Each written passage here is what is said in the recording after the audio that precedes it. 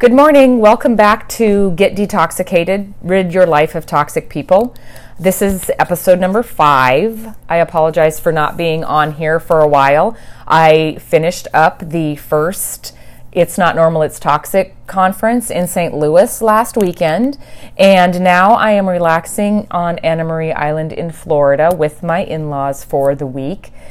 And it's been kind of windy to be on the beach, so today is the first day we are able to go out to the ocean, and I wanted to make sure that I got a podcast done before we went out there. Thanks to everybody who came to the conference, and thanks to everybody who supported me in the conference. I have a question from one of the ladies that was there, and that's the one I want to answer today, and it's, why do I keep forgiving over and over only to be hurt over and over? Well, we as humans long for acceptance and approval. We want to be liked and appreciated and loved. That's just our instinct. So when you are put into a situation with a toxic person, whether it be a work situation, a romantic relationship, a friendship, a family type situation, oftentimes our confidence and our self-worth is stripped away because of the toxic person's need for control. And even the strongest of individuals can lose a lot of self-worth being involved with a toxic person for an extended period of time. When you are continually day after day made to feel less than enough, our survival instincts will do nearly anything to avoid feeling like we do not belong, or we do not fit in, or we have not measured up. And each time we are hurt, we draw away and will feel less worthy. At the same time, the toxic person continues to blame you or blame others for the happenings in their life.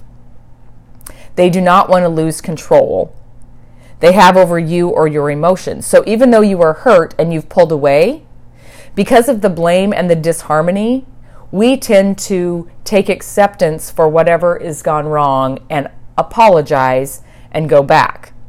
We continually seek for approval.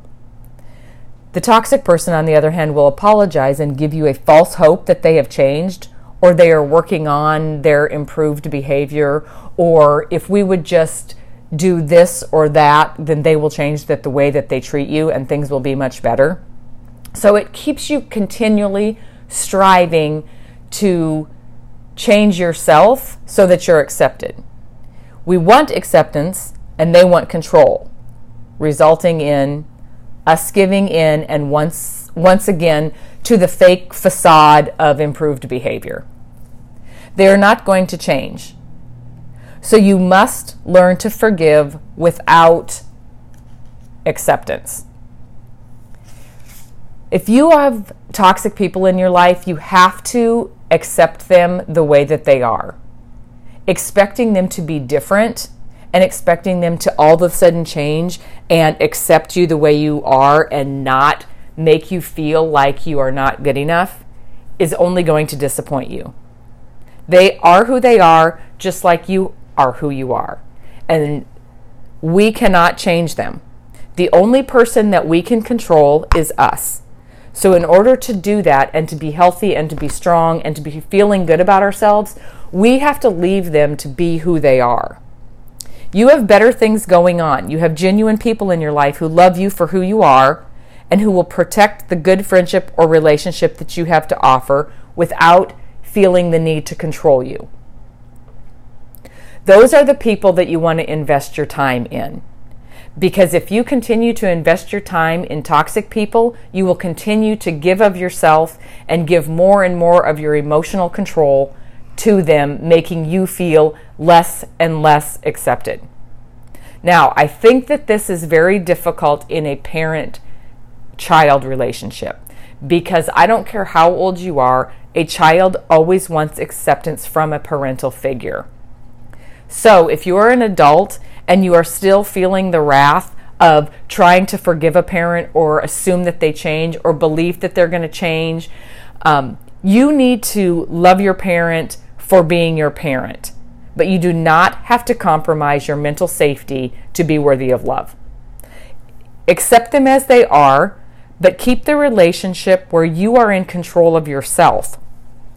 And whether that means distancing yourself, avoiding certain topics of conversation, maybe decreasing the time of visits or increasing the length of time between visits, you need to get that relationship in a spot where you can control how you react to it. Because a parent or a partner or a friend continually telling you what's wrong with you is never going to help you grow as a person. And if they are in such search of control that they are promising improved behavior and you have seen a cycle, you need to make sure that you are true to yourself.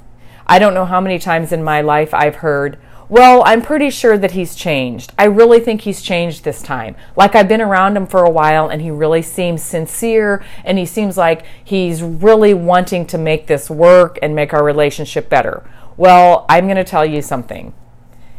In my experience, a toxic person is a toxic person and they are not going to change. So as soon as you apologize and take responsibility for whatever the incident is and move back into a place where they can control you, they revert back to the same person they were before they ever made the promises to change.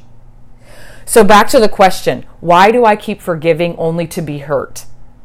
Okay, you have to forgive in order to move on. But forgiveness is not for the person who has wronged you. Forgiveness is for you, so that you can move on without the bitterness holding you back of the things that you feel like have destroyed your confidence or destroyed your self-esteem.